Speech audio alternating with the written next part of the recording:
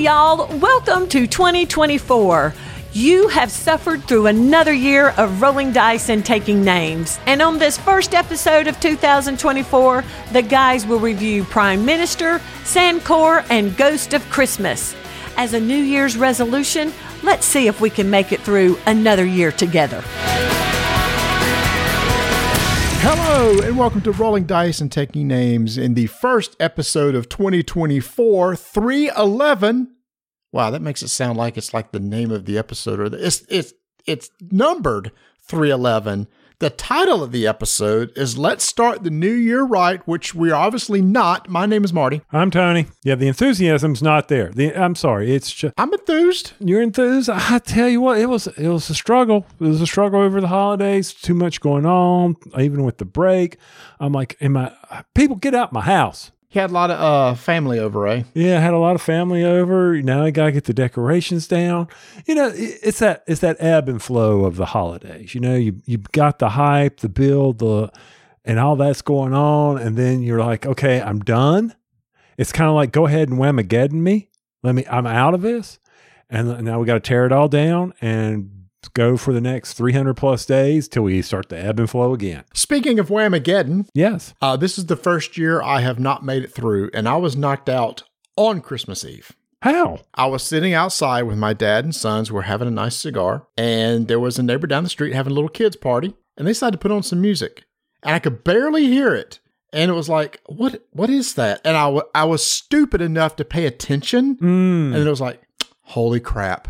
It's last Christmas. And boom, I was out. You're gone. If I would just ignored it and just like not even try to figure out what it was, but nope. Well, mine was, as we saw over on our Discord channel, mine was fairly straightforward. We went to the Christmas town here in Charlotte, North Carolina area called McAdenville, walked, saw the lights. No Last Christmas. None of that was playing there. Even though there was Christmas music all over, never had a chance to get knocked out there. And I was like, oh, well, scot-free. Let's go get something to eat. Hey, there's this nice little Mexican restaurant right down the street. Let's go do that. Walk in, third song played. I'm like, what in the world is this? Oh, my heavens. I did not expect that to happen to me. So what we're going to do next year in our Discord channels, we're going to do reverse Whamageddon, where you actually earn points by hearing it. So no more trying to dodge events and stores and stuff.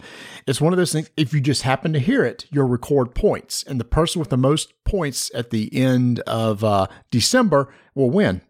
Okay, we can do that. I also like the one about the zombie side one where once you get knocked out, you make it a ringtone on your phone. Oh, that's just mean.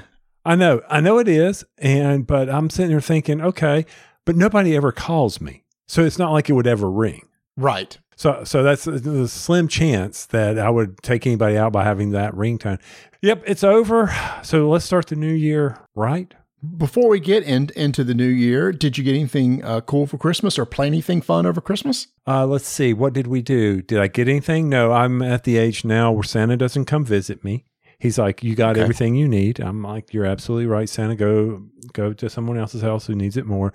Then from the standpoint as to what did we play, I did get Charioteer on the table from GMT Games. How did it go over? It went over very well. I felt like it was not my son-in-law's game. I think he was kind of bored with it. Oh. Because there wasn't, it was just playing cards. It really was matching. He's like, where's the strategy in this? I understand your point, because it's really about how do you stack up your cards to maybe take the lead. Because I was in the lead the whole time and then got left in the dust because my card suddenly turned on me. Okay. Mm-hmm. We only did 2 laps. That was as far as we go. And the fan favorite, when you match 6 symbols, you can pull out the fan favorite. Yes. We didn't use that in lap 1 because I wanted him to get the flow. Now my mother-in-law, who's close to, 70 years old, she was playing.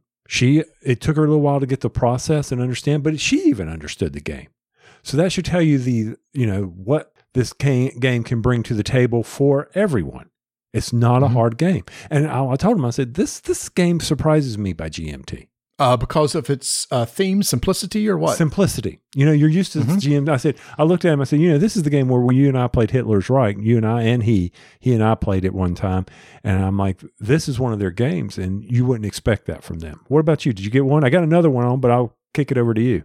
I wish we could have played Charioteer. I still want to play that again. In fact, our game group wants to play it again, so we still need to get back on the table. But moving on. So the only thing that I played was I took a game to my parents on Christmas because everybody expects me to bring a little game. So I took a game we've already talked about, Ensemble, which is from Aries Games. Mm-hmm. Plays up to eight or nine players. I can't remember how many it is, but it's the game where it's kind of like a co-op Dixit.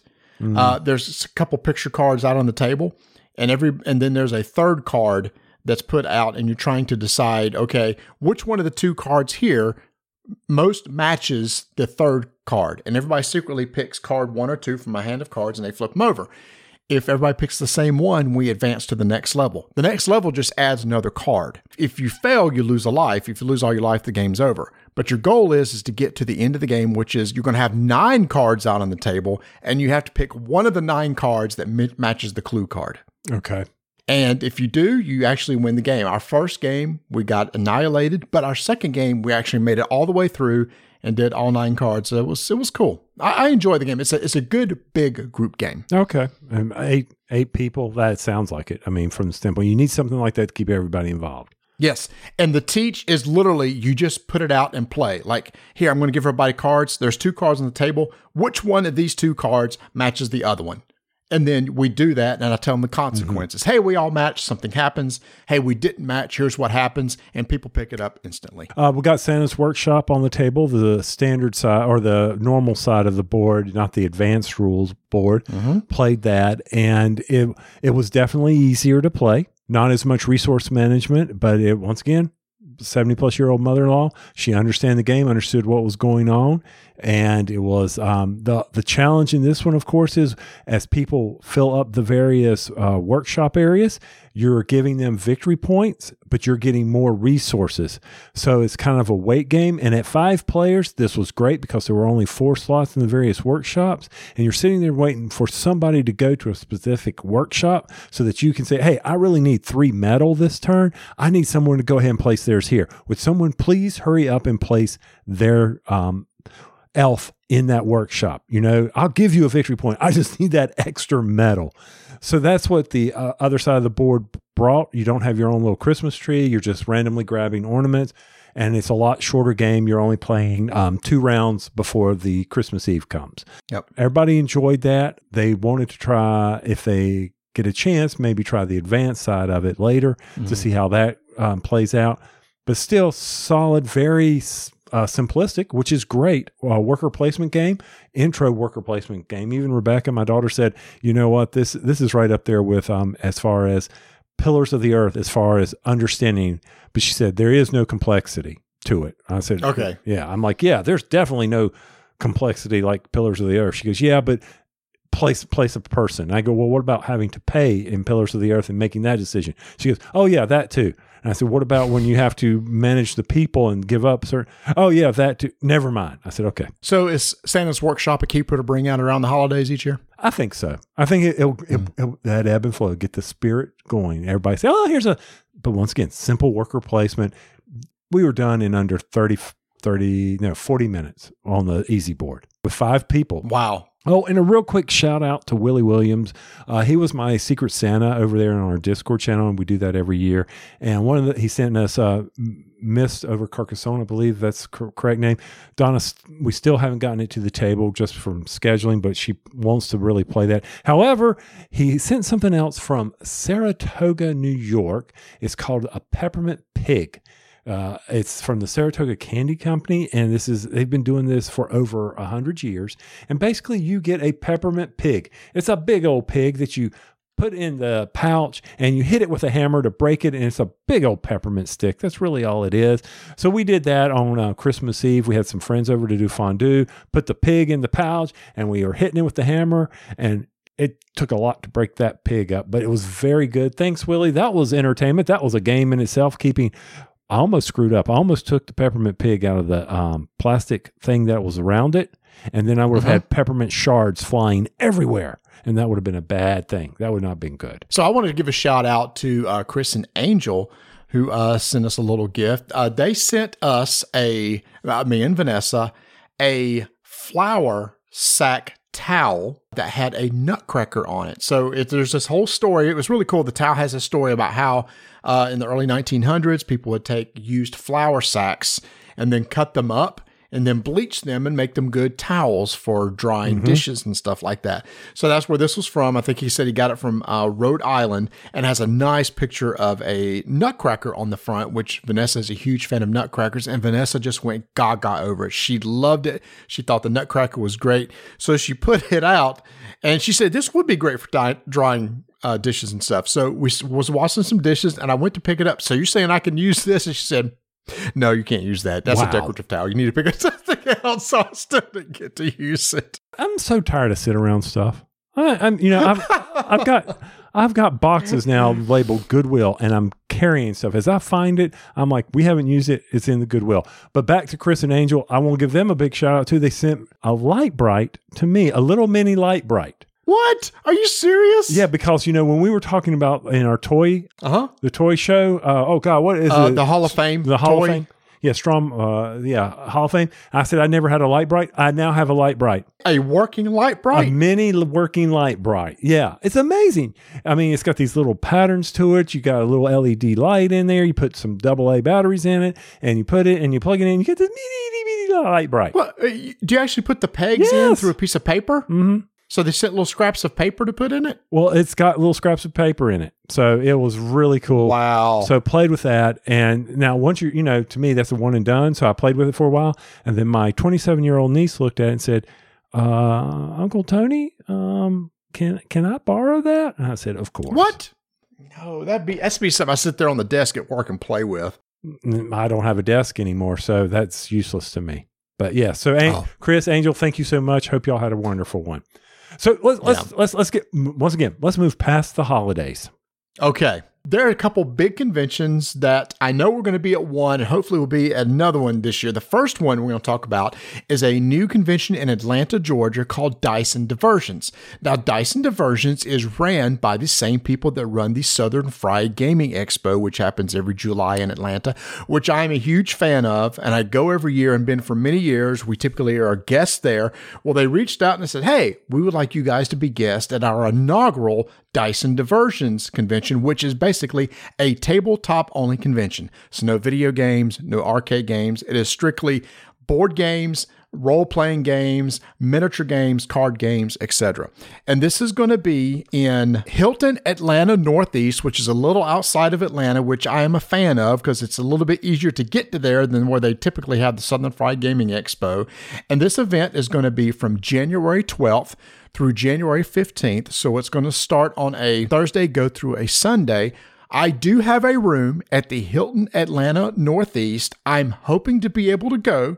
I'm hoping, Tony, that you are checking your calendar, see if you can go. And if we can, what we're going to do is we're going to set up maybe an event, maybe a learn to play or play with or something like that. At the convention, they already have schedules out for a lot of other events they're doing. They do play to wins, et cetera, like that. So they run an amazing event at Southern Fried Gaming Expo. So I can't wait to see how they're going to do a tabletop-focused only convention. That'll be interesting. I hope I can make it too. I'm checking the calendar. I know I'm got some challenges coming up on the 11th. So we'll see what we can do about that from the standpoint of making it down there. And also we have another one following up from that 2 weeks later. And that is in our own hometown. Makes it easy for me. Tantrum Con. Yay! They are back in Uptown Charlotte. Not out at near the airport. So they're going to be able to really leverage the city, leverage the food that's in Uptown, tons of restaurants, tons of stuff to do at night. There's even a duck pin bowling area lane near them. I hope it stays open from that time so we can maybe get a group to go duck pin bowling. I doubt it. I'd rather go axe throwing. You're just asking to lose something. That's all there is to it. Why? That's more. I'd rather go real bowling than duck pin bowling. Have you ever been duck pin bowling? No, it's just miniature bowling. It's a lot harder for I mean, if you don't want to be challenged. But yes, Tantrum Con's coming. We'll have our special event, of course, Strike and the Moon Pie Eating Contest. Yeah, well, for those who don't know what that is, each year we have a special event where we have a moon pie eating contest. But to be able to participate in the moon pie eating contest, we have a strike tournament. Now, we do this at Gen Con, where we run a strike tournament. That's where we name our champion of the year, the name of the year, Dice in a Bowl, Gladiators in the Arena, etc. But here, what's going to happen is select winners of strike will compete in a mini moon pie eating contest, and whoever can eat the most amount of moon pies in a certain amount of time will win some prizes that will be given by us and some publishers that will be at the event. There's some, special guests showing up. Daryl Andrews, board game designer Danielle Reynolds, board game designer Scott Brady, board game designer Grant Lyon, board game comedian, when all these people. And please do not let this discourage you from showing up. Even Stephen Bonacore is coming. Oh, man. Oh, it was a class act, but now. In fact, I guess I'll have to reach out to him and say, hey, block Saturday night at 7 p.m. That's when our event's going to be, Saturday night, 7 p.m. And it's going to be free to attend, I believe. I believe it's free to attend. It's only going to be like an hour or so long, so it'd be fun to hang out. We have fun doing this every year. The event is going to be January 25th to January 28th, Charlotte, North Carolina. I'm not sure if there's any rooms left, Tony. I think a lot of the rooms may be gone at the host hotel, La Meridian Charlotte, which is right within kind of the beltway of downtown Charlotte. So there will be a lot to do. Hopefully the weather will be nice and you can get out and maybe walk around and see some things. Oh, yep, you're right. It's out. The hotel is booked solid, but there are plenty of nice hotels in downtown Charlotte, easy within walking distance of that area. And if you have any questions, by all, jump over on our Discord channel. Marty and I'll be happy to answer, or the Tantrum House Discord channel. They've got plenty people that can answer your questions, but Marty and I can be happy to help you out. Man, where this is located, it's just outside the Beltway. There's some hotels, some really nice areas over there. Shoot. What's an Uber to people if you want to stay in the uptown area and stay near where the Panthers ball field or anything like that? Hopefully, the Panthers are out. There's no chance any ball games are being played at Panther Stadium. Yeah. No way. We do have the basketball arena. I mean, maybe check out a basketball game. I'm not sure if the Hornets are in town at that time. They're not too far away from there, but you can easily Uber everywhere, and a lot of amazing restaurants in downtown area now. A lot of great bars. If you're into the bar life, you're not too far from a place called South End, which has a lot of nice bars, etc. That's right. So be sure, if you got time on your calendar, check it out into January for our Tantrum Con in Charlotte, North Carolina. And Dyson Diversions in the middle of January in Atlanta, Georgia. Now, one more thing before we get on to some games we want to talk about. Tony, you and I like to play Codenames Live with our good buddy Tim, who runs a weekly event where he has guests on to play against each other. It's basically teams of two playing Codenames against each other. And we were in this recent season's finale of the show and actually got to play against some very famous people. Yes, we did. I got to geek out with Kevin Sussman. Most of you know him from being Stuart on Big Bang Theory. And he brought somebody to play along, which was Liam McIntyre, he was from the Spartacus show. He's done a lot of voice work in video games. He was in a very recent holiday movie on Great American Family Channel, which he was promoting at the time that we did the show. And due to a video game studio, Insomniac, being hacked, Insomniac's the studio that does Spider-Man video games. It was hacked and released that Liam is going to be voicing Wolverine in their upcoming game from Insomniac, which is going to be a huge title coming up. Really? Wow. Okay. Yeah. So if you like the Spider-Man series, imagine I bet it's going to be more R-rated type series with Wolverine as the main playable character, voiced by our now friend Liam, who is really into board games, as in the process of designing a board game, and we'd love to have him on the show in the future. Yeah, hopefully he can find time for us. He can always kick Joe Marianello off. Our good buddy from Joe's never gotten back to us, has he? I know. No. we rubbed shoulders. Okay, we didn't rub shoulders. My shoulders rubbed his chest one time because guy is super tall. But that one time, that was pretty much about it. So anyway, that was a lot of fun hanging out with Tim. Make sure to check out his channel, Codenames Live, over on Twitch. He does weekly shows there. He said, hey, you guys want to come back next season? Of course we do. It's always a great time. He runs a great event, and we always love supporting the guy. So let's get over to some games, shall we? Because we got a lot to cover. Whew, it's going to be a long one, y'all. Hopefully you made a stop over at shopportalgames.com and got to see the little Santa hat on top of the logo. That's so cute. I mean, they're decorating their web page, making it all special for the holiday season. But they also release new free scenarios. For instance, over there, Imperial Miners Christmas Gift, you have a new scenario that you can download and play for free if you happen to get if you want to do the solo scenario. But you're like, but Tony, I don't have Imperial Miners. And then I'll say, well, what is your problem? Because over at Shop Portal Games, you can definitely pick it up. I mean, Imperial Miners for $39, and you still get the bonus card that comes with it. Detective, a modern crime board game. I already talked about all of his family. You're looking around saying, man, what are we going to do? We're having that sugar crash right now. We need to engage everybody here at the house. Make them be energetic, or at least talk. Any of the detective series, the Batman series. We know Ignacio's out there. He's working hard on that, kind of keep that going. Then, of course, my favorite, nothing says the holidays like despair, crushing defeat like Robinson Crusoe. Break that game out if you didn't get a chance over the holidays to, bring everybody's soul to the bottom. Robinson can do that for you, but you'll never get off the island. Amazing prices over at shopportalgames.com. Can't wait to see what Ignacio's got planned for 2024, and continues as he drops those little special solos for his various games that you can download for free.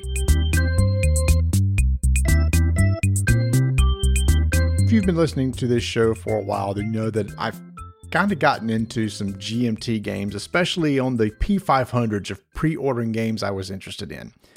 And every once in a while, one shows up that I wasn't expecting, or I may hear about one that I didn't even know about, which is the case with the game we're getting ready to play, Prime Minister. So I didn't know much about this game, Tony, but people started getting it from GMT and was talking about the experiences they had of it being very much a player interactive game, a very social game.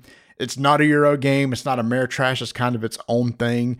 So I was very intrigued, and GMT still had the P500 price up on their site.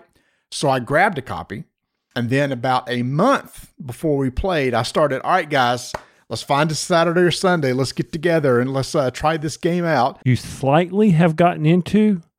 Dude, you are at the precipice of the edge of the Grand Canyon, not at the lower, but the upper rim, and you have taken the step off. You have taken that plunge into the abyss.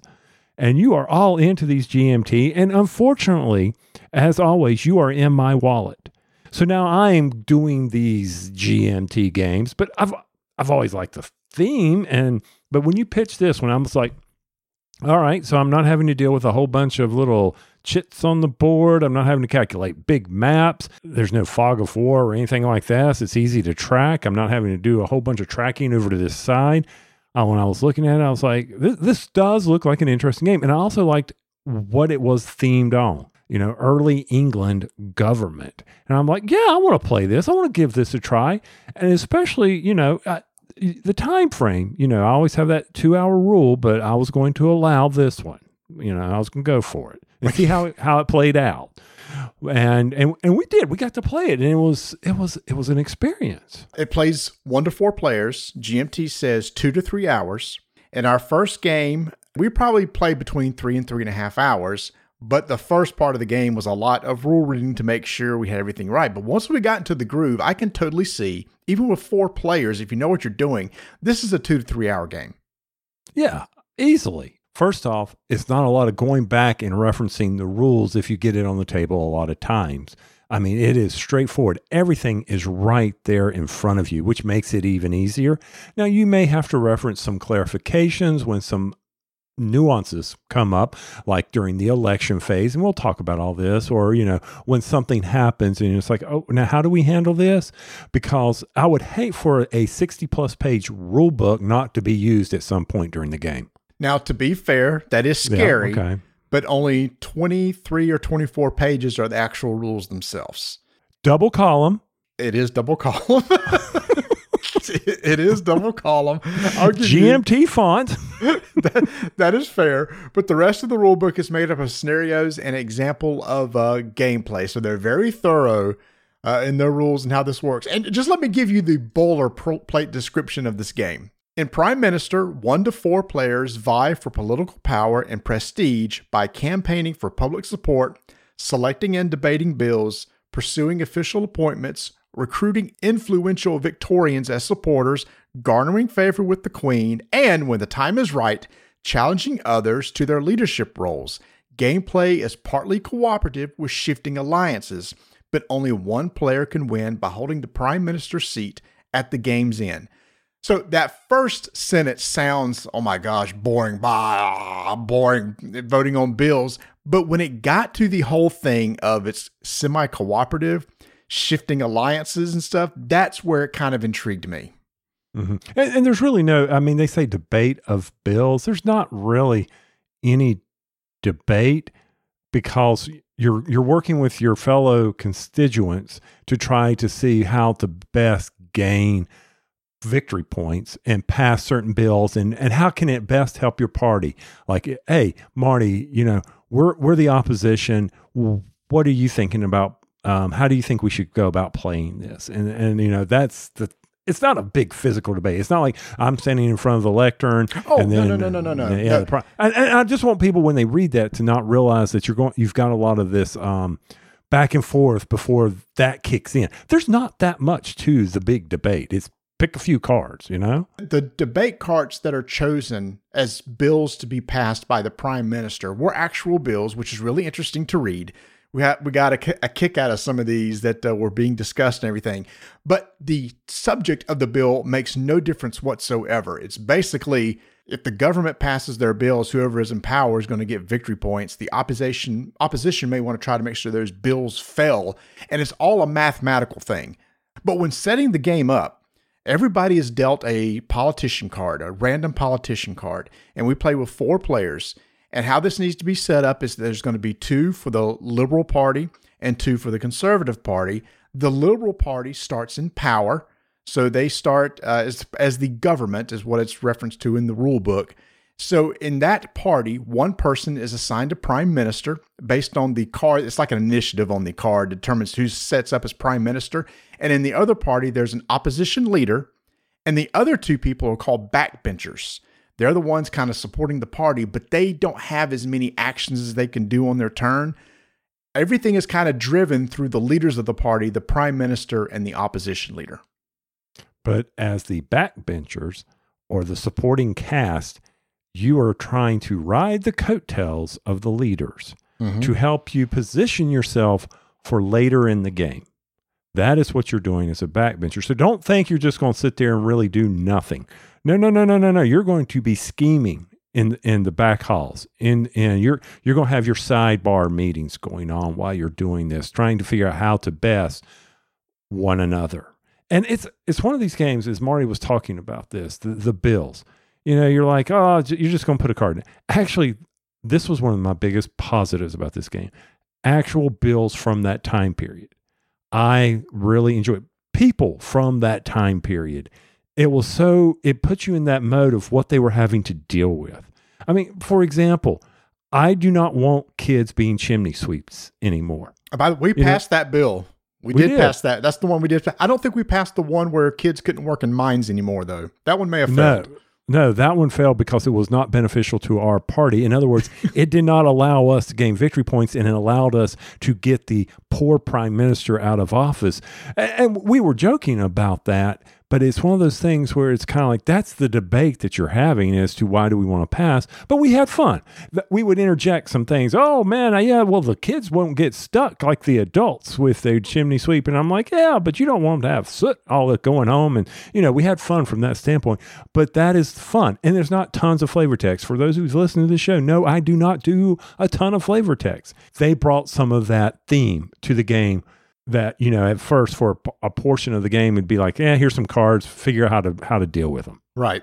And at the very beginning of the game, if there are no bills on the board, that's the first thing the prime minister gets to do. The prime minister does a lot in this. The first thing that they're going to do is choose 3 bills.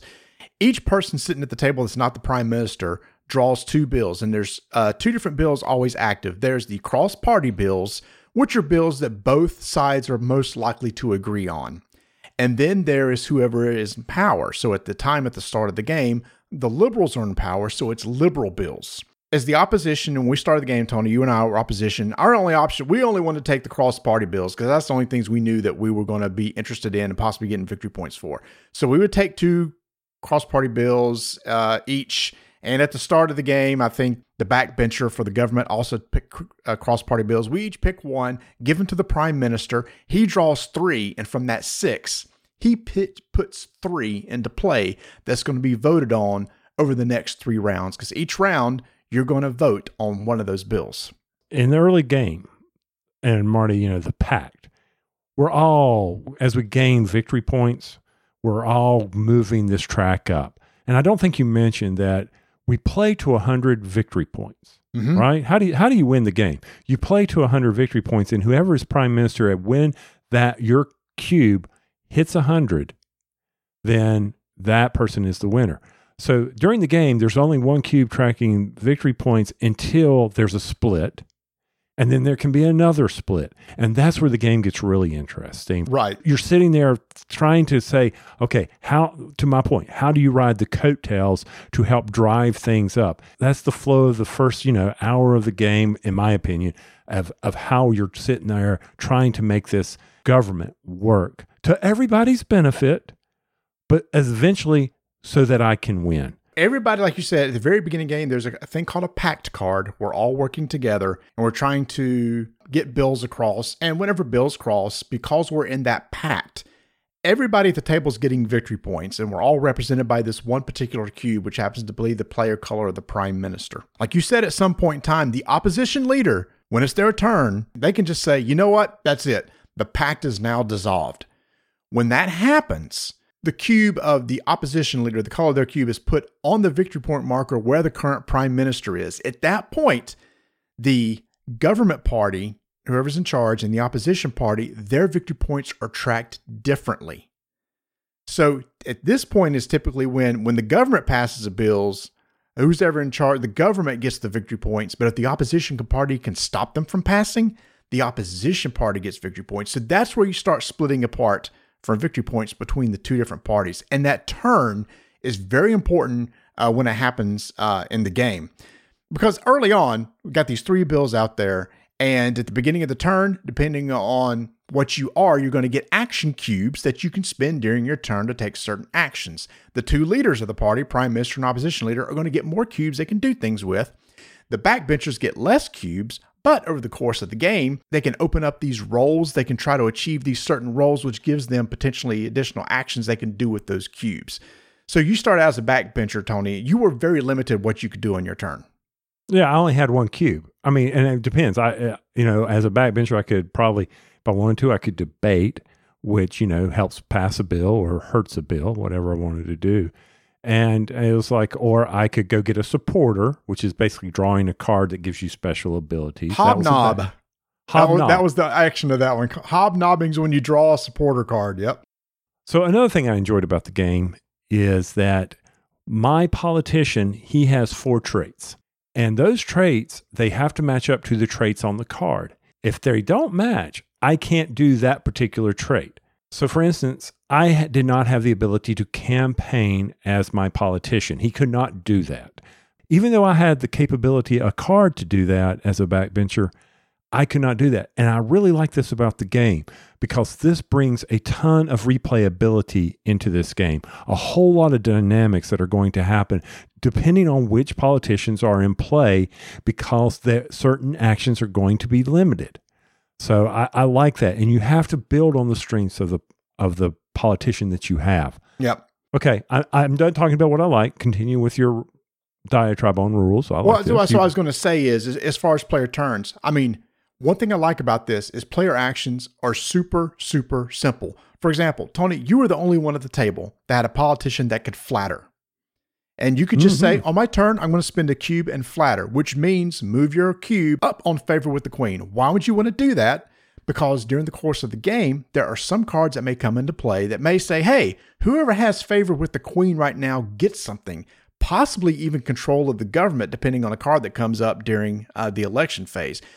Favor with the queen also breaks ties, which, Tony, actually helped you win the game, which we'll talk about at the end, because you were the only one that could garner that favor unless you happen to draw maybe a supporter card that could get you favor. But other than that, none of else could do it. So that's a very simple action. Debate's really straightforward. When a bill goes into play, you automatically determine how many votes does it have. If it's one of those where, hey, all of the current government party supports it, there's a nice little table on the board that tells you the makeup of the government, the number of seats that the government controls, how many of those are moderates, how many are partisans.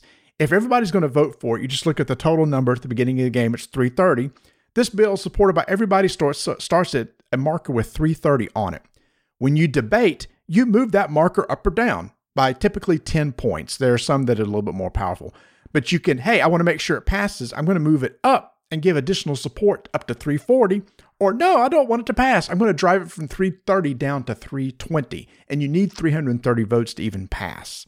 So the debate, straightforward. Flattery, straightforward. Hobnob, draw card. Piece of cake. Campaign. Eventually there's going to be an election. What you want to do is get the most popularity that you can for your party to try to win election.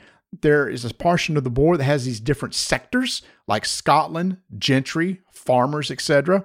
You can campaign in certain areas based on the politician that you have. You just simply take your cube that marks your party and move it up. And over on the popularity board, you track the difference between you and the other party, and whoever's in the lead is tracked on the board to show, okay, they're up by 10, up by 20, etc., which will help in the election. So that's pretty much the entire action selection that you have. It's that easy. And player turns are really fast if you know what you're going to do. Very important as to who gets to do in what progression. The backbencher to the prime minister goes, then like the opposition leader, then the opposition backbencher, and then the prime minister goes, which was another thing I liked. The prime minister could sit there and really get strategy based on what people were doing. It also could hurt or limit what he needed to do. So you could do actions that would hurt the prime minister because you knew he needed to debate. And Marty, there was a card I called, in my typical Tony way, I would call it a pork barrel, or what is it when you stick an amendment on a bill and you just base pork barreling? Is that it? Pork belly? I like pork bellies. You're talking about the debate cards? Yeah, there was where you could stick onto the bill. It was a special debate card that could help influence a debate, but if it passed, you got some extra bonuses, and if it failed, you took a penalty. Mm-hmm. And you had to spend more influence, or more. You had to spend your 2 action cubes to do that. But that gave you a lot of benefit, and I liked how that was. Oh, and you could use it, and if that bill were then voted on, you would pull that card back. But if it wasn't, if the prime minister said, no, we're not going to vote on this bill, we're going to vote on that one, then you were stuck. You couldn't use that card until they went to it later. And when it gets to the prime minister turn, before he takes the turn, what's a game without a randomness involved? And the randomness in this game is an event card. And when you're playing as the prime minister, which you and I got to play as prime minister. There's 3 of us that got to play as prime minister. That event card is a tough decision because you're going to look at it and it was like two of them were like railway disasters in like Ireland and Scotland. And it's like the prime ministers can say, I'm going to do nothing. And if they do nothing, it hurts their standing with the people, which could hurt eventual elections. Or he can spend cubes to possibly help, but if he spends cubes to negate that bad effect, he'll have less cubes to spend on his turn as an action. So those event cards were always really interesting for the PM to have to decide what to do with them. Yes, those were awesome. Jack the Ripper was out. That's right, the Jack the Ripper card. I forgot about, because I actually drew that one. Yep. And you ignored it, and the workers, and this helps you make your decision. The working population, we were already tanked with them. So you said, I'm going to ignore that. What's it going to do? He's going to drive it down any... No, he can't. So that helps you make those decisions for those events. Okay, it's just a card. But yeah, it brought in that theme. Everything is tied together through the events that are going on during this time in England. Enjoyed the event card. That was fun. I enjoyed it all. Let's play it again. Then after the PM takes his action, this is where he picks one of the available bills on the board and says, okay, we're going to vote on it. He looks at the current marker of the bill. If it's between 320 and 340, he's going to draw what's called an uncertainty card, because that's right in that range where it might pass or fail. You flip over the card and it has some modifier on it from 0 to minus 11, and then it goes up from there. So then you add that to the current vote. So let's say it's at 340 and it says minus 5. So it goes down to 335. 335 is still greater than 330. Congratulations, the bill passed. Any victory points are awarded at that point as need be, and then you move on from there. But Tony, what's interesting is when there's no bills on the board, we potentially could have an election at that point. And that's the part where we kind of had to really walk through it slowly the first time that we resolved it, because elections are extremely important, because that's when the parties can flip within Parliament. But before we have an election, you can challenge your leaders. Oh, I didn't mention that. That's yes. I'm sorry. Why don't you tell us about that? So challenging. So after the bill, whatever bill passes or fails, then it could be up to the individuals in government. The backbenchers could challenge their leaders. They're not doing a good job. It's my turn to now be the leader. So if the prime minister backbencher wants to, and he has enough standing and meets the qualification, he can challenge and become prime minister if he wants. Now, standing is just something that you're going to accumulate over the course of the game. Standing is good. Standing actually opens up additional action cubes for you to use. And standing can be increased by, like the debate cards that you mentioned earlier. It can drop. For example, if a bill fails, the prime minister's standing drops, which then gives a prime opportunity for the backbencher, for the government, to say, guess what? I'm now prime minister. But the same thing can happen with the opposition leader and the backbencher in that party too. Right. And standing is automatic increase for the backbenchers. At the end of their action phase, it automatically goes up. There is a timer on the leaders because of the standing, knowing that they could very well be taken out of power at any time once the standing shifts. So, Marty's over there as he was the opposition leader. And he's like, well, are you ever going to do anything? I'm like, why?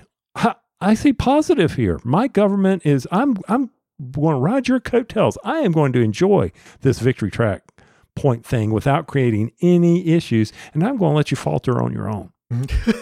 Which I did, which we'll talk about in a second.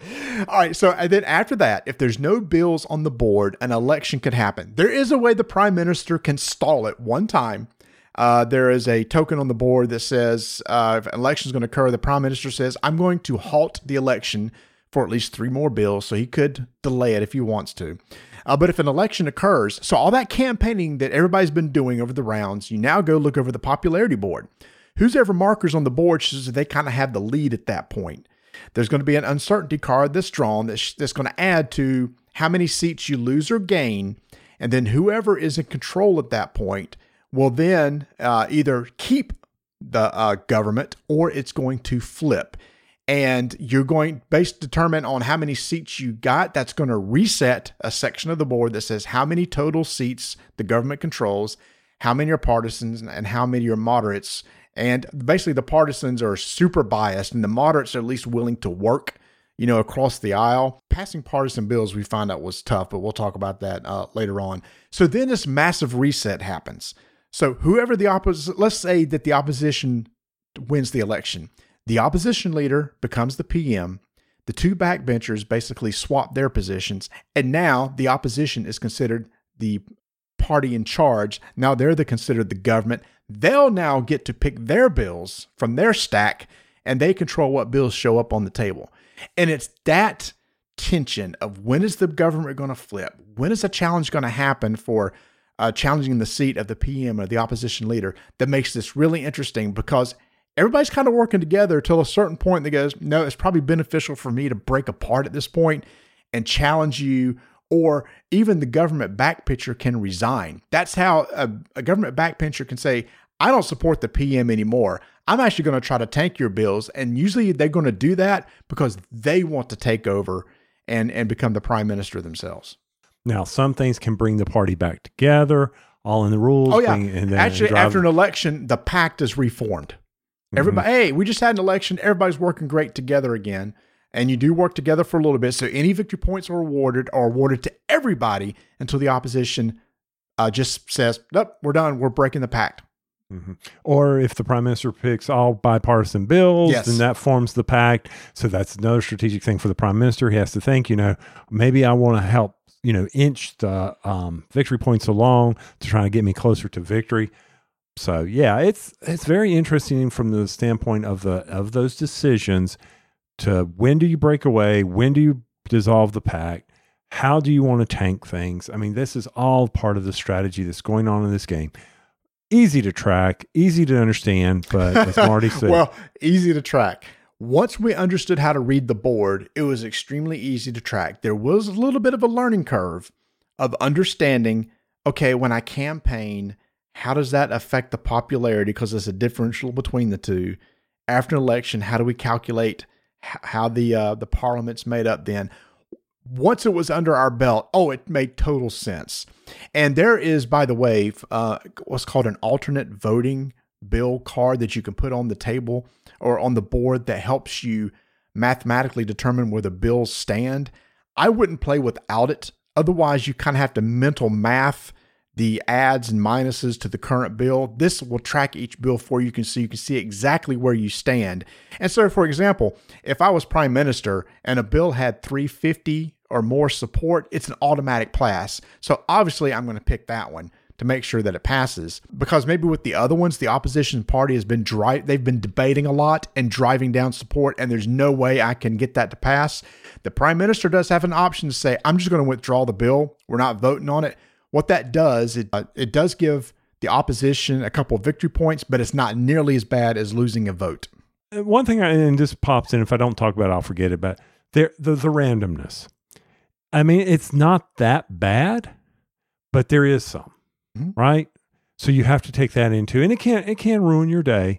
You just have to be careful with that. But those are some things. But I'm sorry I said it wasn't that hard. For me, it was very easy. Y'all took care of it. The randomness is really going to come up with, maybe you're looking for a particular type of bill that's an all bill and not a moderate bill. The uncertainty cards are in there. But what I like about the randomness when it comes to a bill, if you got 350 or more, randomness doesn't even come into play. It's an automatic pass.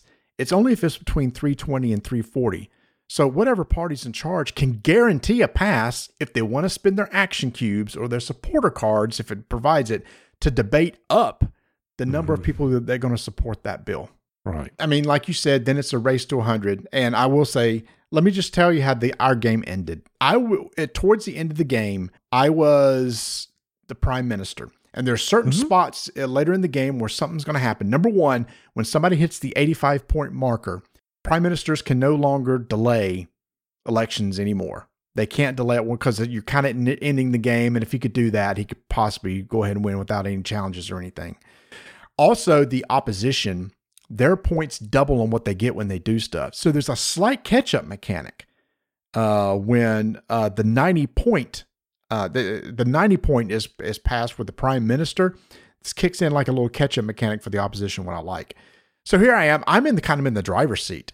And there's a bill that I'm going to pass. It's like, oh, great. Well, I have 340 votes in that bill right now.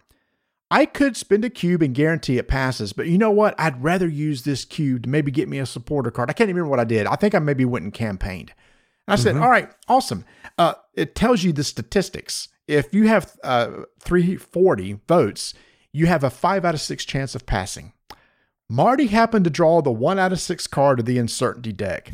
They gave him a minus 11 votes that dropped 340 down to 329, which means the bill failed, which dropped my standing. When we got to the challenge phase, person in my party, Tony, who was the government backbencher, said, you know what?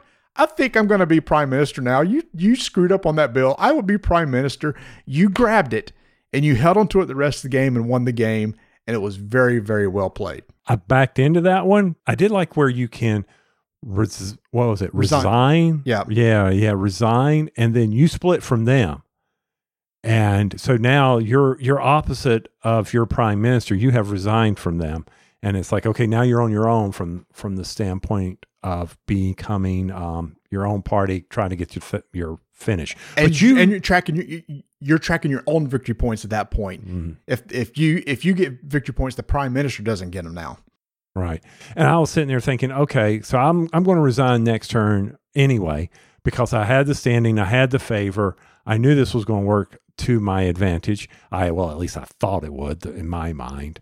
And it just so happens everybody's like, okay. And then we cleared the bills, and the draw of the deck allowed me to get two bipartisans and one of our party, which were going to be easy to pass because of how the debates were set up. And I'm like, okay, let's see if this works out. Because Bert thought he was going to take the prime minister. He was going to challenge me, but he couldn't because he didn't have enough favor. Y'all matched in standing. The tiebreaker is favor. And like I said early on, Tony was the only one that had the flattery action. Yeah. Mm-hmm. Where he could drive up favor with the queen. And Queen Victoria said, Tony, my man, we stand with Tony. I think she sounded like that too. I know she did. And it may be a bit lower in pitch, but based on the movies I've seen. But yeah, but this brings up another point, that when you lose the prime minister, and this happened to Mark, happened to you, your standing drops. You are tanked. Yeah. And the person who took the prime minister gets 6 victory points. It's a good way to jump up and get a lot of victory points, is to challenge and actually take that prime minister role. Mm-hmm.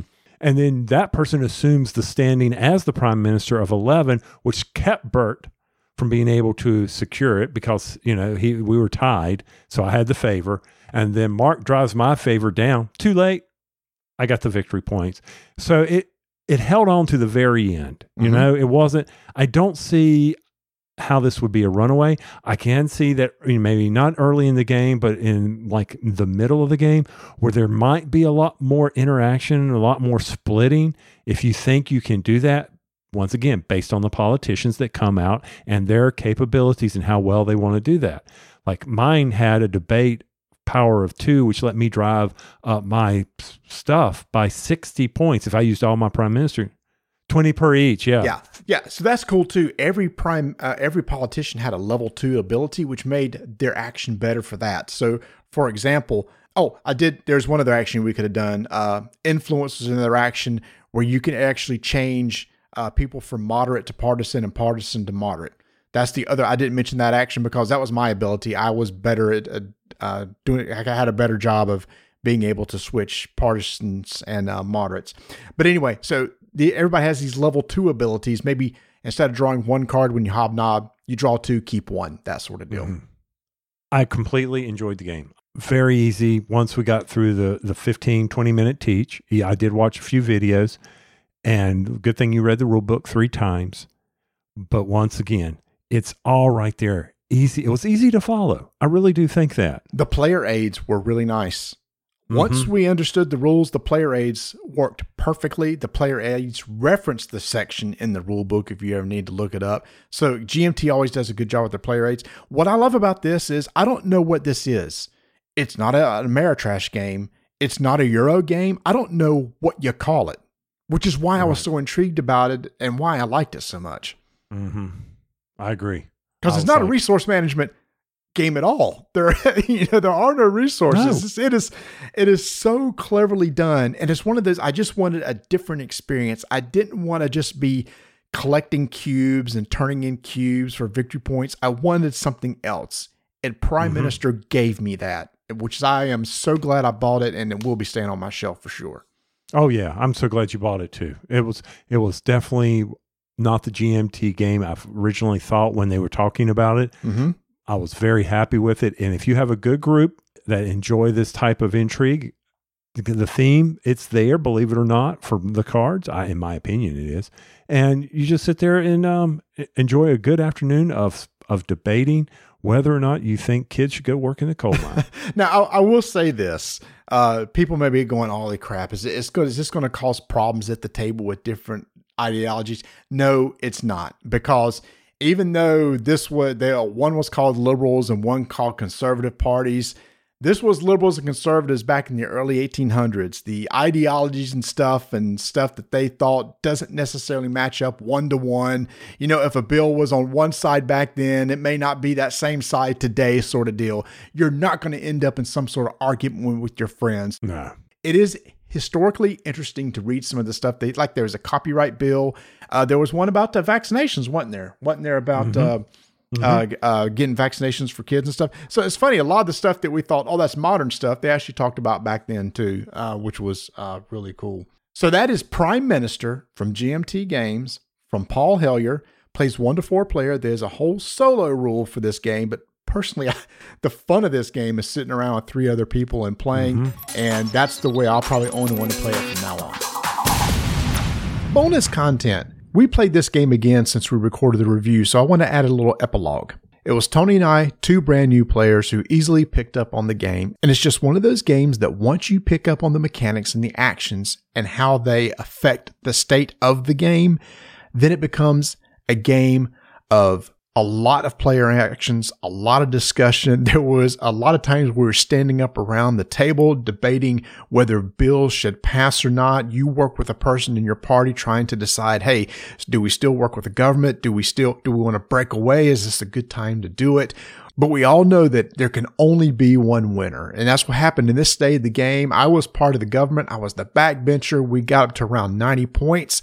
I resigned from the government, which means I was breaking standing with the current prime minister because I knew that the only way I could win was to possibly take over the prime minister's seat. So I was trying to increase my standing to be able to challenge him. And meanwhile, the opposition party realized they were kind of in a bad situation too and needed to take the government back over. So all of a sudden, what were once enemies were now allied to work together to take down the prime minister. The opposition had been campaigning for a while, knowing an election phase was coming up and they wanted to take the government back over so that one of them would be the prime minister. Everything just works so well together. It's elegant. There's a great flow to the game. And after playing so many games this year of a lot of resource management games and Euro games, a lot of those just become white noise to me. And it's rare that one just really stands out. Last year, the game that stood out to me was John Company. And this year, Prime Minister stands out to me. And even though the Squirrelies are a couple months away, I can almost guarantee that Prime Minister will be in the running for my game of the year for 2023. So recently we were talking about the Game Toppers 4.0 Kickstarter. Did you miss it? Okay, well guess what? It doesn't matter because right now you can go to the Late Pledge store and still get some great deals on bundles and some of the new products. As of right now, most items will be delivered by February 2024. However, a few of the items will be delivered April of 2024. But regardless, that means that's just right around the corner. So if it's like, dang it, I wish I'd had not missed out on the Kickstarter for those Game Toppers or the mats, etc., the accessories for Game Toppers, it's not too late. You can head over to GameToppersLLC.com, go to their shop page, and you're going to see a link right there for their late pledge store. So go over there, check it out for new mat styles, the new Young Sherlock children's movable coffee table, and all the other regular Game Toppers that he has in stock. Again, you can find out more over at GameToppersLLC.com. As you know, rolling dice and taking names. We love card games. We love playing all types of card games. Matter of fact, that's what we cut our teeth on. We're talking Opashaw, Rook. That's right, Rook. We're down here in North Carolina. Rook's a big game that goes on. Hearts, Spades. You put a card game in front of us, we're excited. You want to build on that? You want to change some of the core mechanics of a card game? Hey, we'll take on that challenge. We'll try to understand it. And that's what we got with Ghost of Christmas from Tahiki Shinzawa from BoardGameTables.com. Which is now called All Play. Got that? Everybody got that? It's got the Christmas theme about it. It's got some ghosts, Charles Dickens thing happening right here. The object, of course, is to take tricks, to score points at the end of every hand and at the end of set number of rounds, depending on the number of players. Whoever has the most wins. And you are doing this by bidding on how many tricks you think you're going to take. And you must be exact unless you take a red door, which gives you a little leeway. You can take one more additional trick. You don't have to be exact. But it's worth less points if you do that. That's right. It's not worth 1 point per wreath. Worth 2 points per wreath. It's only worth 1 point per wreath. Doors are used to determine at the beginning of the round what your bid is. I'm going to bid 3. I can either take 3 green doors or take a red door, whatever. It's a cute way to show what your bids are instead of writing them on the table. That's it. So it's a regular trick-taking game, but Tony, it's the twist that we read through the rule. You and I tried to simulate a 2-player game, and then we got it out again. And it's one of those games that's like, this does not make any sense until you play it, because as you play the game, the cards that you play that you have to play for playing a hand may not be the card colors that end up winning the trick. Right. So the key to this is there is the past, present, and future areas in front of everybody. You have 3 slots that you can play your cards to. And someone says, hey, I am going to play a purple card to the past. That now sets the past as having to follow purple, the purple suit. You must do that if you have it. So same standard card rules. You must play that there if you have it. Next person goes. If he doesn't play to the past, he plays to the present or to the future. He can then set the suit that must be followed there. Hearts are always trump. If you can't follow suit, you can play hearts or you can play offsuit. If you play cards, you understand these concepts in playing cards of playing offsuit, things like that, or winning tricks. After all the eras have been filled by all the players. Meaning everybody's going to play 3 cards. Right, 3 cards. And from a hand of 12. You dealt 12, and you're going to play 3 each round. 1 card to past, 1 card to present, 1 card to future. Right. So you evaluate the past. If no one has hearts, then whoever played the color, the highest number of the color in the past, they win the trick. They take the start player or the hat and put it in front of them. Here's the twist. You know what color was set in the present, but the player who has the hat now sets the suit that is the highest suit below trump, which is hearts. So if there's no hearts and you say, green suit, the green suit for that, but now the guy who has hat is yellow, he gets it, not you, even though you match with what's present. The highest yellow, if there's no other red, gets it. So you may have said that for the present, but guess what? It means butkus. It means nothing, and you have to, I'm sorry, Bob Cratchit, go home. Yeah. All right? If you really wanted it to be guaranteed to be green, then you should have won the past trick to set the color for the present to be green, to be the high suit. All right. So whoever won that, now we move on. Then that color that they set, if it's not red, that is now the trick taking the suit that is below red as far as, what's the highest trump. And this is where you've got the strategy going on with this game. We played around and we were all going, I don't understand the strategy. How do I know what to play where or play when? So we played 4 people. So we played 4 hands of 12 cards. Mm-hmm. So we did a lot of rounds. By the end, we were kind of figuring it out. It's like, I actually want to wait. My present slot is open and I see Tony's already played something there. Do I want to take this trick with the red card I had, or should I wait to see what other people play in the present? Mm-hmm. And if they've all played their present, then I know exactly whether I can win the trick or not. Or you're waiting and nobody plays when you want them to, so then you go ahead and do it, hoping, I'm going to play a blue 12. Right. And it's like, I think I've got this. But, look, over there, I didn't realize it. Mark's out of blue. He trumps it. Or he plays an offsuit color and wins the trick before it. to set the suit for winning that trick instead. In the first round that you're playing, in the first hand, it's kind of straightforward.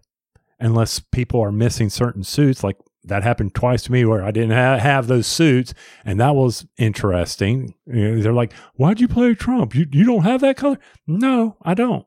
There's your card tactics coming in, or your card strategies that you're used to of maybe short suiting yourself or something like that. And you 100% will count cards. Oh, yeah. Guarantee you are counting cards, y'all, as it goes through. You're keeping track of how many 12s have been played, how many blues or greens have been played. You're trying to keep track of all this so you can figure out what's best to. And here's the thing. Remember, when it comes to your turn, let's say the person to my right starts. That means one of the other two colors hadn't been set yet. Do I follow the color that he's already set? Or do I set the color of one of the other two myself? And sometimes when you do that, you can have a little bit of advantage. Yeah. For me, it reminds me of Opasha from the standpoint of having to get the exact bid. Mm-hmm. And I like some of the strategy, especially in later hands, and how you set your cards up as you're playing the various hands to finish out the round. I think one of those things that I really enjoy about cards is that's causing me to think further out with my cards. I like that. And you for sure can totally set somebody. Mm-hmm. You can kind of say, well, Tony over there can't afford to take any more tricks.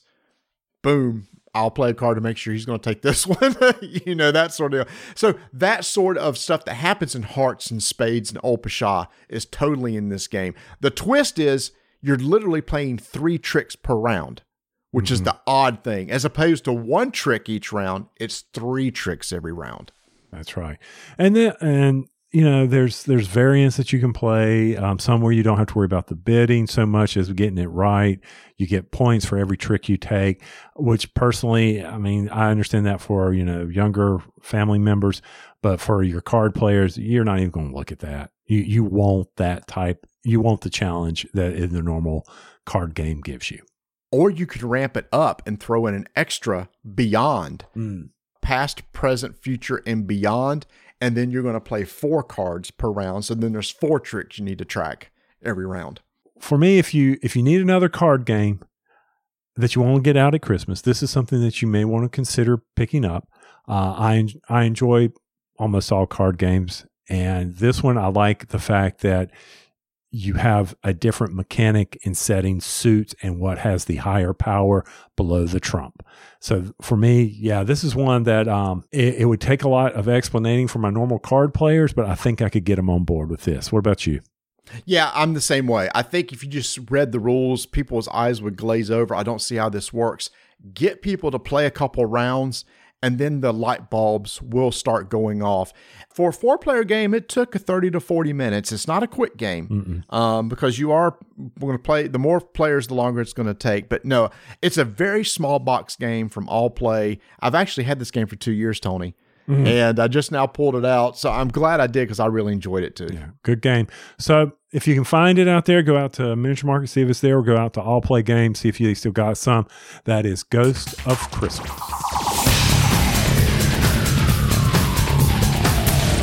It is the early 1300s in Timbuktu, Mali, and we are at the University of Sankoré, which is one of the 3 ancient centers of learning. Tony, we are teachers at this university as we try to bring students to our class. We teach them things such as theology, mathematics, astronomy, and law, and we send them out in the world to use that knowledge. We, in return, are getting prestige, and you and up to 4 people are sitting around trying to earn the most prestige as we play Sankoré from Osprey Games and designers Fabio Lapiano and Mandela Fernandez Grandin, with art by Ian O'Toole. So it took almost 11 years to get to a actually solid intro. I like that. It's not bad. I was thinking about it. I was you going through that? You were doing that. Okay. All right. So you shared something, Squirrel, on the Facebook.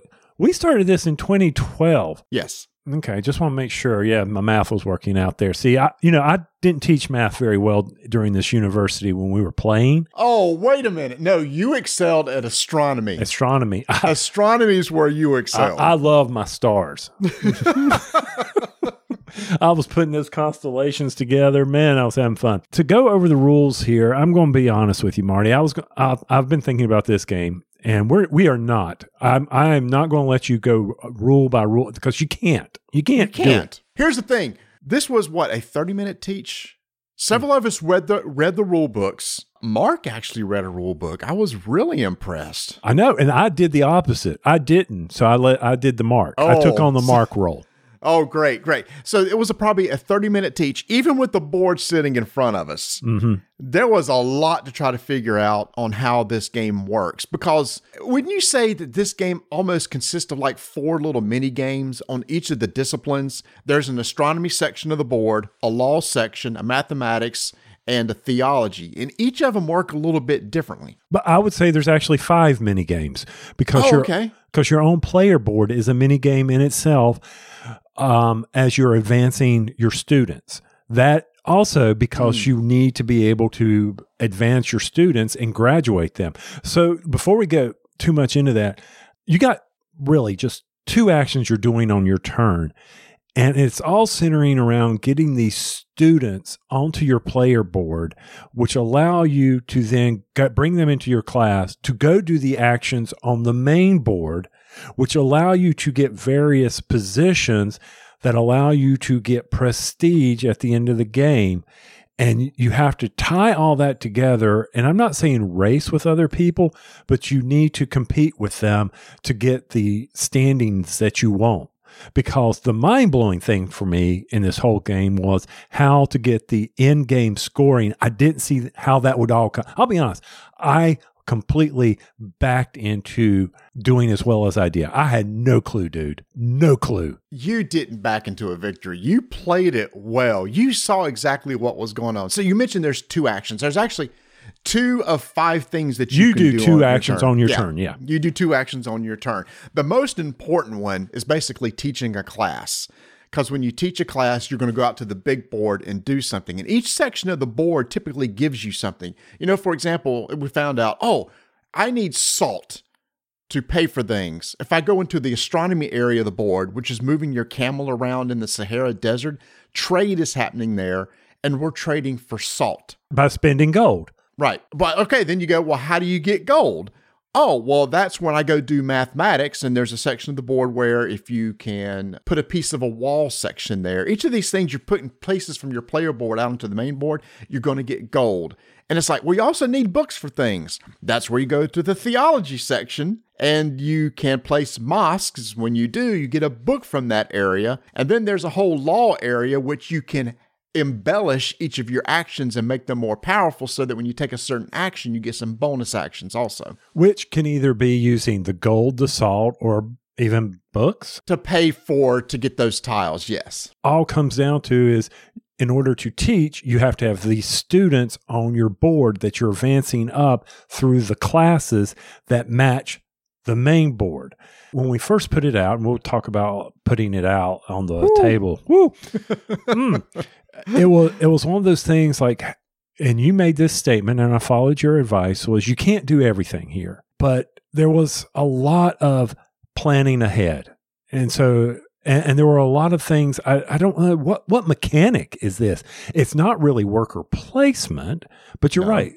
I mean, it was, I don't know what to say this is. Well, there's a little bit of resource management, obviously, because you got to get the resources in order to be able to do certain things. I'm actually going to look at Board Game Geek and see how they classify it, see what terms that they use. Because it was very interesting in how all the sub-games were all different ways of using your resources and what you needed to do. It's a lot of mechanisms they list in here, because I guess they do list worker placement. I guess the worker placement is placing your students in your classes. Yeah, or the buildings that you put on the board allow you to do something at that section. They mention tech trees and tech tracks, which is true because for each of your disciplines of the 4 classes we talked about, each of those disciplines puts something on the board. So for example, like I mentioned, when you go to theology, you're putting one of your mosques on the board. Or when you go to the math section, you're putting a wall on the board. And as you put those on the board, you actually have better knowledge in that discipline, because when you want to go to a certain area of your board, you need to have an X amount of knowledge to go to certain areas. And as the game goes on, your students get smarter, allowing them to do some more advanced actions. So there's a student queue, and one of the actions on your turn is each one of the disciplines. You can go grab one of the students from that queue that are randomly placed at the beginning of the game. Mm-hmm. Oh, yeah. There's 4 different colors of students, each representing the disciplines. A student can go to any class, but one of the things you want to plan for is if one of the classes on your board, say, is theology, if you can have a theology student attend the class, there's a bonus that they get by doing that. So you actually want the same color student to attend the same color class for an extra bonus. Right. So that action of taking a student off one of the 4 areas, that's a real simple one. It seems kind of like a waste, but you have to have it, and you have to think ahead of the colors in the classes that you're going to teach, because as you're moving them up, you can sacrifice getting that bonus just by attending that class, and that may seem like a waste of turn, but maybe it's building up to another class that you have sitting up in the tech tree, which you can get by turning in a book. You can pay a book to get in an advanced level class, and there's minimal spots because it's a pyramid in your player board. So let's talk about something I liked about the game. Okay. So whenever you're going to the main board, you're having to look at the strength of how many pieces you have out on the board. As you remove them, you get strength in that. Let's just use theology. Okay. So I've put a couple mosque out. My strength is now 2. Based on how many students have been removed to the queue, I add that strength to it, right? From the theology queue. From the theology queue. Yes. And so I'm sitting there, I'm removing that, and that allows me to place my mosque in the theology area. And I may have additional strength elsewhere that could be from the class or something. There's other ways to add additional strength to it. Yeah. Typically, that's when, if you have a matching student in the class, lots of the advanced classes bonus on the strength, like a +2 on the strength. So that's how you're getting the piece on the board, is looking at those strengths. So as you're playing and you're taking those students to help you do a teach in the next round, you are actually helping someone else because you're giving them more strength. I really liked how much planning had to go into that, even for a player's turn that may seem excessive. You really need to think about that because, hey, Marty's after me, and it looks like he's dealing in this track, but I really need the student of that color that's sitting in that queue. But if I take that, that's going to make his action a lot easier.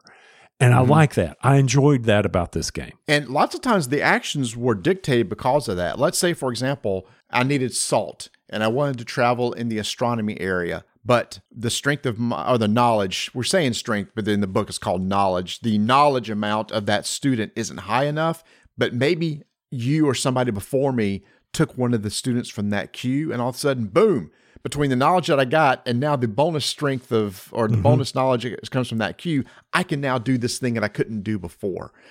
And it's and like you said, you got to be conscious of that, because by you claiming a student from a queue, you're actually helping everybody sitting at the table, because that strength anybody can use. Right. And so that was one thing. Knowledge. Now you got me saying strength. Well, it was knowledge. And yeah, that's where, you talk about theme, bringing the blur of the theme in, all that stuff. And to me, yeah, you're right. I shouldn't use strength. I should use the knowledge to stay within the theme of the game. Well, if somebody plays the game, they're not going to see the word strength. They're going to see the word knowledge. Yeah. So I enjoyed that part about the game. Was there something about the game that you really liked? I actually liked how each of the different areas were their own little things. Okay. I liked how in the astronomy, you're moving a camel along a path through the desert. I liked in law where you place a crown from your board in order to grab a little action tile that might be applied to maybe the astronomy discipline. So the next time I activate my astronomy action, not only do I get to take the regular astronomy action, any tiles I've placed there, I also get to activate, which may give you a little bonus. Like, for example, of moving your favor tile up on the track. We hadn't mentioned what a favor is, but one of the actions you can do is claim a favor. And as you move higher on the favor track, it allows you to take some additional bonuses. You could take anything below your favor marker and anything to the left of it. And the higher it goes, just the more options it give you. But when you take a favor, you're actually covering up a spot on your player board where you collect prestige. And that right there is what everybody wants, because at the end of the game, that prestige might, and I say might, be worth victory points because they may not be. Because in a second, we'll talk about how victory points are actually determined, which is one thing I actually really like about this game. Well, I'll tell you what, let's just go ahead and do that. Okay. Because it kind of bled over me. It kind of just washed over me when we were talking about the end of the game and the scoring. Mm-hmm. So this prestige, at the end of the game, how do I know what prestige is important? What is determining that? All right. So there's another little sideboard beside the main board. It's the library. So how many boards are we up to now? We got a main board, 4-player. Each person has 2 boards in front of them. If you have 4 players, that's 8. See, I taught mathematics. Plus the main board, that's 9. Plus another board. So we're at 10 boards. I'm glad you brought the big mat. Yeah, and the Game Topper Big Mat was very beneficial. Thank you, Berkey. It was. I'm like, do we really need the big one? Once we laid this bad boy out, we used every inch of that big one. I mean, this was a table at Qdoba's where we're meeting now. It seats 10 people. We had that bad boy covered. Yeah, we did. Y'all just see the looks we get at Qdoba when we're playing. And it is so hard, y'all, when somebody says, so what game is this? And we all look at each other. How do you explain this? What's the easy? I mean, when we were doing Nucleum, it was real simple. You're controlling power and you're making nuclear power, yes. and people just moved on. This one is, you're teachers and you're doing these. No, we just gave up on it. We just said, yeah, just move along. You don't even bother. Imagine Monopoly, but a lot harder, and then that tended to work. All right, so there's this board, this library board, and it has 3 rows on it. I mentioned one of the resources is books. The 3 main resources in this game are books, salt, and gold. When you spend a book for an action, and several places on the board require the spending of a book, you can put it on any one of the 3 rows in the library. So at the end of the game, what you're going to do is you're going to look at each row of the library, and whichever color book is the majority in that row is going to make the prestige of the same color, the prestige token, worth 2 points. The second most in that row is going to make the prestige token of that color only 1 point. Every row is going to be evaluated that way. So there are 4 main colors. If, for example, and this kind of happened to Bert, and you mentioned this, Tony, Bert was collecting a lot of prestige tokens throughout the game. Mm-hmm. You said, we just got to make sure that orange doesn't have a majority in any row, and that hurts his scoring, which is what happened. He only got maybe it was a 1 point per prestige because I think orange came in 3rd in the 3rd row of the library. But you, my friend, who was over there collecting blue prestige, over the course of the game, you kept putting out blue books and was able to get a majority in 1 row so that every one of your prestige was worth 2. And I think in another one, it was either worth 2 or worth 1. So those blue tokens the astronomy tokens were worth a lot of points. Right. You're having to watch this 10th board and you're having to see which books people are putting there, which may drive your decision on how to get those prestige. Yeah, it's not only prestige on the main board, but there's also prestige for when you graduate a student, when you graduate a student from a various level, you may take that color that you're graduating and place that. That's worth prestige. There may be other prestige tokens out there that happen. So prestige is coming from everywhere. So you got to watch that. So you're watching not only that is, okay, how can I put certain books out to swing the prestige? That's one of the things you got to deal with. All right. And the other thing that's very interesting from the prestige is how do you collect the prestige on the main board? Now, that's at the end of after a student has been taken, all the students in a queue have been taken. You do this majority thing the second time, or the first time you get these books that you can store and that you use later to, like we said, buy things. And then the second time you get prestige by looking at majority. So that adds in another element of this game, area majority. Every one of the 4 sections of the board, law, theology, astronomy, and math, is broken up into sub-4 sections, A, B, C, and D. And when a student is pulled off a queue of one of the areas of discipline, it may trigger a scoring or a majority scoring at that point. The first one you said is books. So let's say it's math. You look in the math section. A, B, C, and D. Whoever has the most colors of their pieces in each area gets the random book that was assigned there at the beginning of the game. And then when the queue's empty, that's going to trigger the prestige majority. So you evaluate A, B, C, and D again, and whoever player color is the most to each area, they get the prestige that was put there at the beginning of the game. One thing I think that's really unique to Tony is you notice there's no victory point track on any of these 10 boards because you don't collect any victory points mid-game. It is strictly at the very end of the game, and you calculate victory points pretty darn quick. It literally is assigning values to each of the colors based on the majorities in the library. Do some quick multiplication of your pieces, and the scoring is done. So scoring is quick and easy, which I like. Yes, I like that too. That was one of the things that I wasn't really grasping. I really looked into this, but it was the books and then the area, and I found it where something you need to look out for, because that's how you compete against people is, hey, wait, Marty is really in this one town over in theology, but Tony's the only one in this other town. I need to take advantage of that by teaching and going to that town so that You're saying town. What do you mean town? Well, cities. There were in the theology, it was based on cities, wasn't it? Oh, I'm sorry.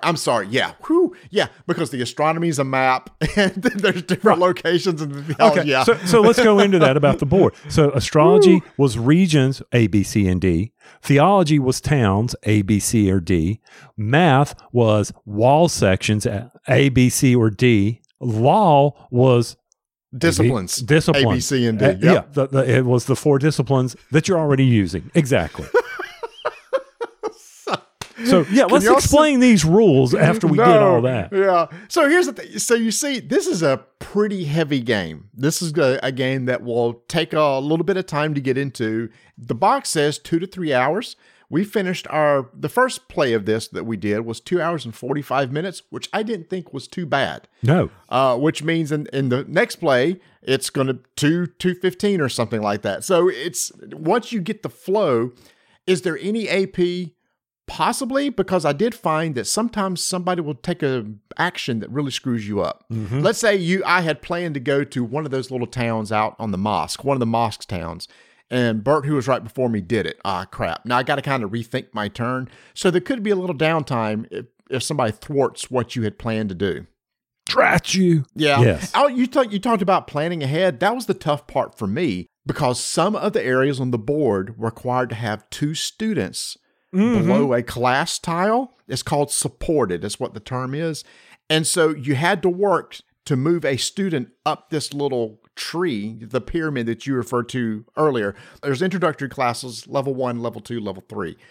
And some of the higher advanced actions on the board require to have 2 students below that class tile before you activate it. So you kind of have to work a student up. Now, there are things that you can do to move a student up or horizontal by taking a favor, or there's special abilities that you can get to shift students around on your tech tree board. So once again, you may say, well, I really need to do support, so I'm going to move this student over, even though I'm going to give up having the capability of getting the bonus from that tile by it not matching. Yep. To your point, once again, you said don't try to concentrate in them all, and I didn't. I concentrated on theology, and I also did the exploring, and those were the only 2 classes that I really wanted to teach.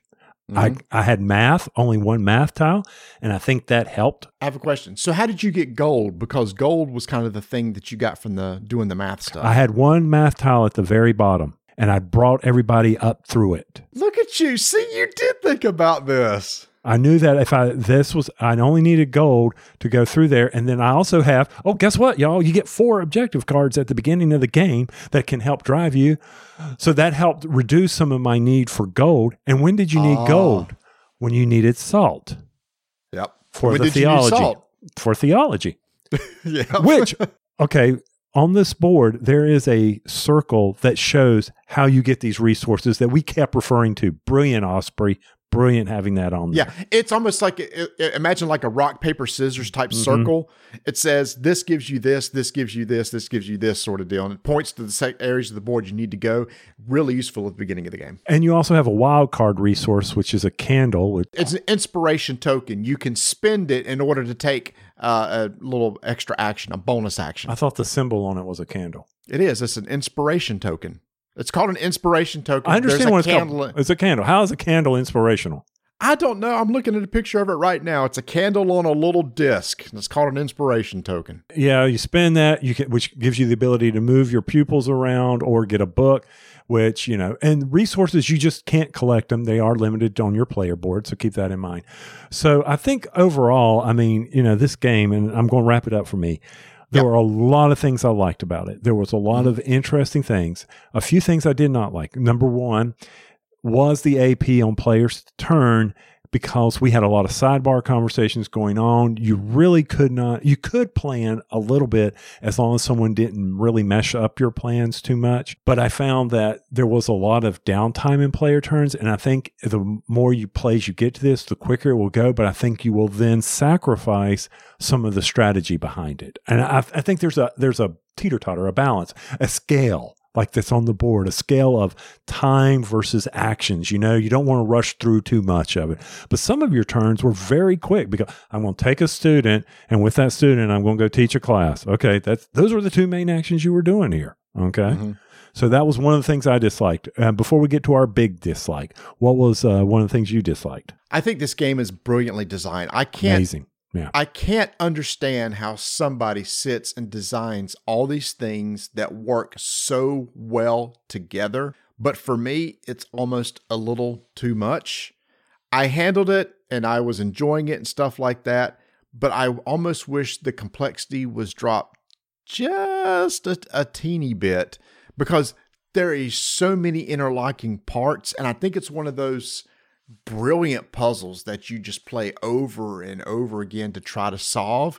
And I just don't know, because of the length of the time of play and everything like that I'll ever get to that point to be able to do it. Mm-hmm. Because you have other games in your collection that you would put out on the table. Now, I did one thing that was said that, on the recall of being able to play this game, I would almost not argue, but I would say, remembering how to play this game, once you give me that player card that's the sign of a Post-it note, I could remember that. It was real simple. What the actions that I could take, it's putting it all back together for strategy. I would see what I needed to do, but how's my strategy going to be? So that I think is the challenge. Now, for the big takeaway. The setup, y'all, 30-minute setup, something like that. And I came, everything was punched, everything was sorted and prepared to go.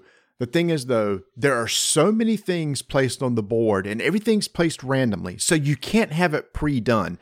There is a cloth bag that comes with the game. Typically. Okay, hold on. Keep going. Go ahead. Go with the cloth bag. It's just making me giggle. I was going to say, typically when you need a cloth bag, the purpose of it is because you're putting stuff into a bag and drawing from it during the game.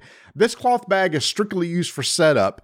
And it's used like 4 or 5 times. I appreciated them including that. I really do appreciate it included. But literally, it was like, okay, put all the books into the cloth bag, randomly draw some out, seed the board, take the rest of the books, do this with them. Okay, empty the bag, put them over here. Okay, now take all the prestige tokens, put them in a bag, seed the board with those, take out the remaining prestige tokens, do something with them. Okay, now put this into the bag, pull this, and we're doing that over and over. And it's a big board, and there's a lot of little pieces that've got to go on the board before you can even start playing the game. Not even including your own player board, where you have to stack all these 4 different types of pieces all over the place of the board so that you can pull them off the board as you play the game. And I think we could get set up down to maybe 20 minutes. Because we could divide it up, because we had to go find the places on the board. So our 30 to 45 minutes was, okay, where is this? Where is this located? But I think if you get it to the table a lot, somebody could be pulling real fast and someone could be placing real fast. So I think you could get it down to like 15, 20 minutes.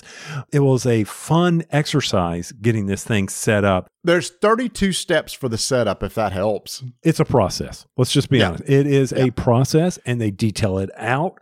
And it's hey, do this, do that, and once you find it all. Yep. So that may keep it off the table. Hey, we got 2 hours to play a game.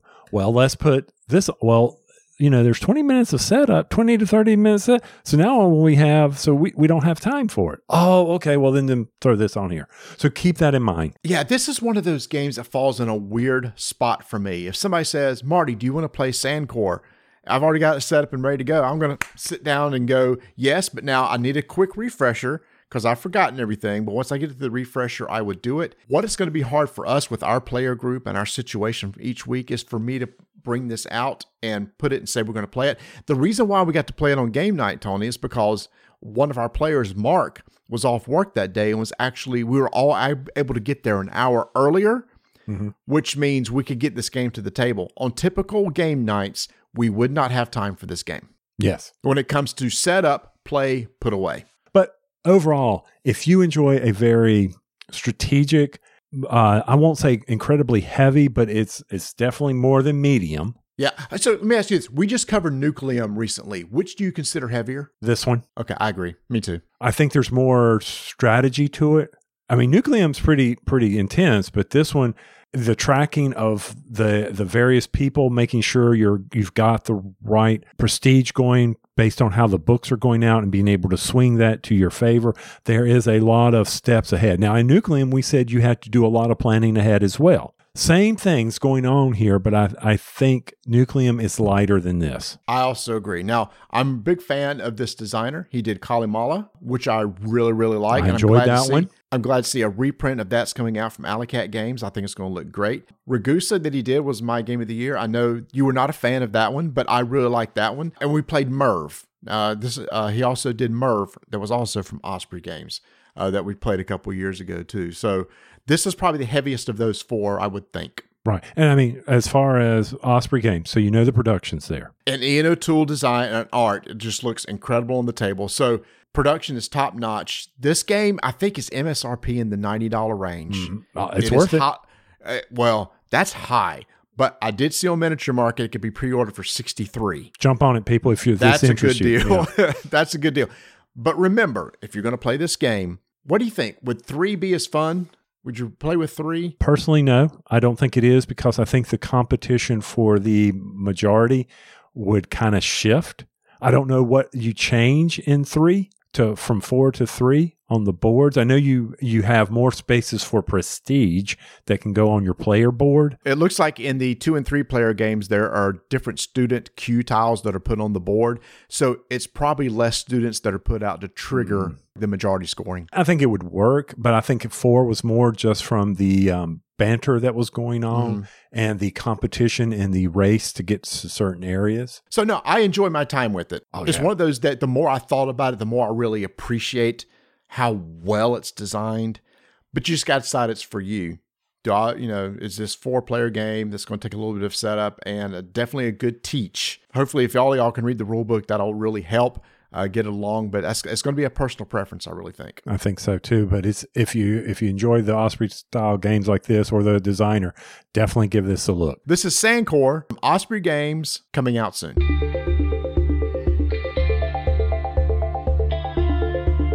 Tony, did you see the message on our Discord channel about how an email went out from Miniature Market saying, hey, because you're on our email list, you get these special deals? Some of those were really, really, really good. Yes, they were. And I got that too. But I mean, hey, you're a part of our secret group. Yeah, right. I'll take it with a grain of salt. But I did see where Catherine was on sale for $10, a game that you and I both did like. Yes, a $40 game on sale for just $10. I actually saw too, this wasn't a sale or anything, but they finally have Lorcana booster boxes back in, like the most recent expansion, Rise of the Floodborn. The price is $155, which is now honestly right in line with what you can get those booster boxes for. So that's not, elevator or anything like that. But I just think it's really cool. Every once in a while, they'll just drop an email. Hey, click on this link and you can go out here and see some special deals going on, which is why you want to make sure to get on their email list.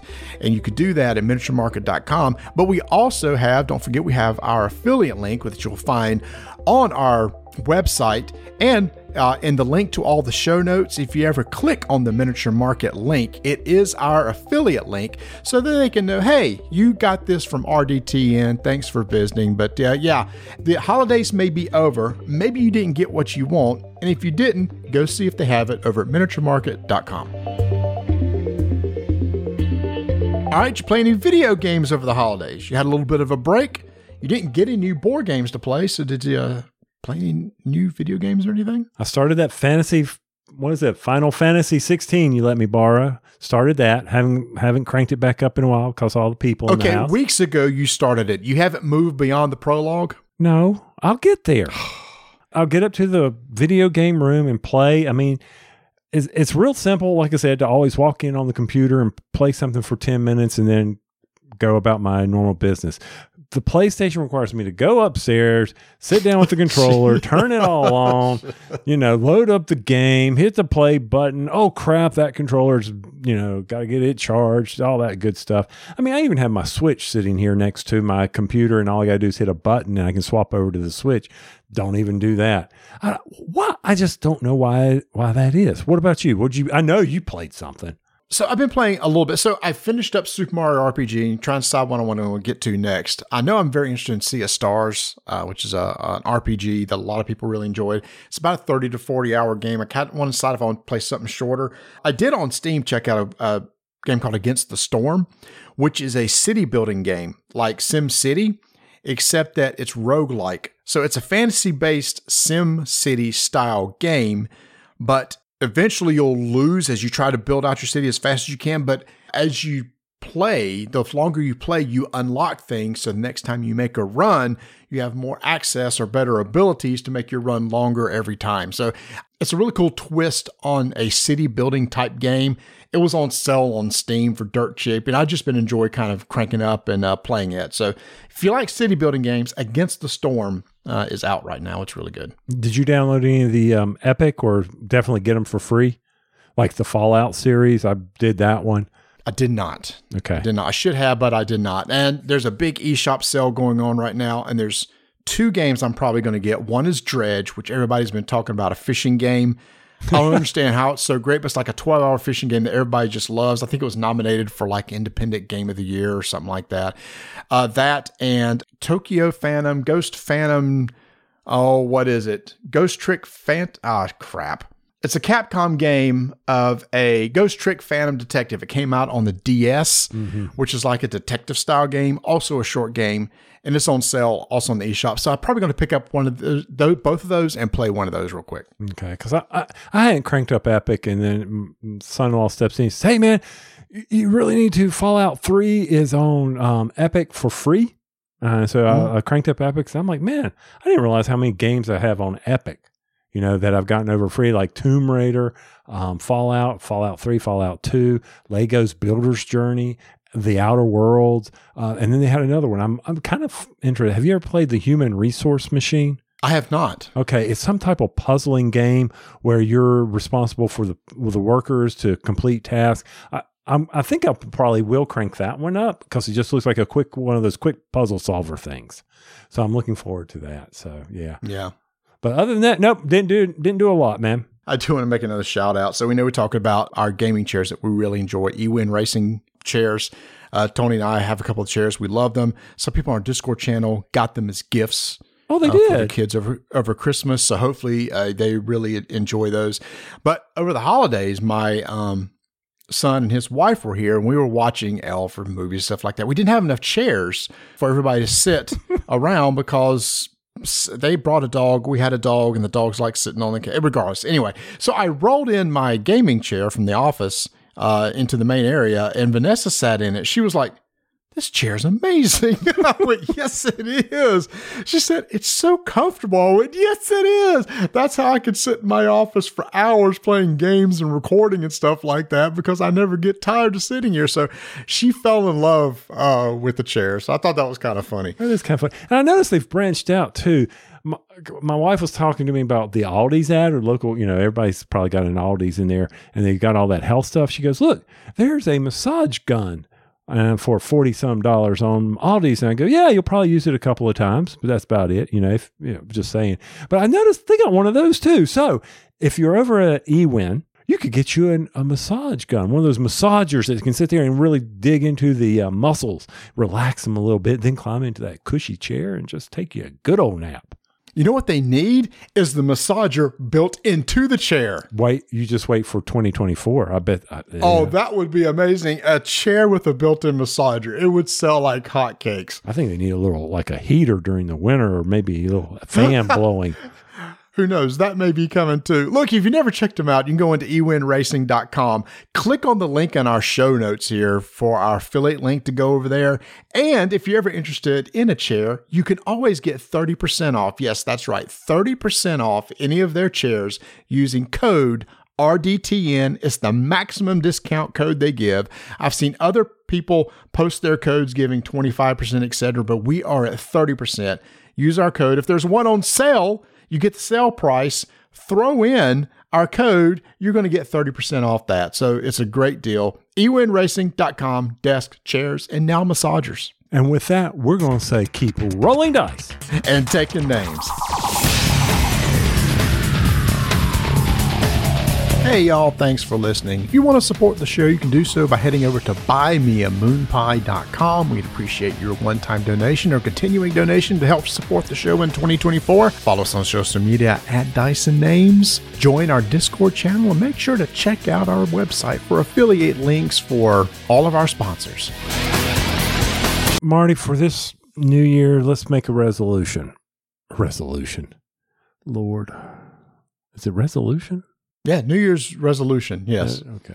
Well, not to make mistakes anymore while we're recording a podcast? That'll never happen. That ain't going to happen.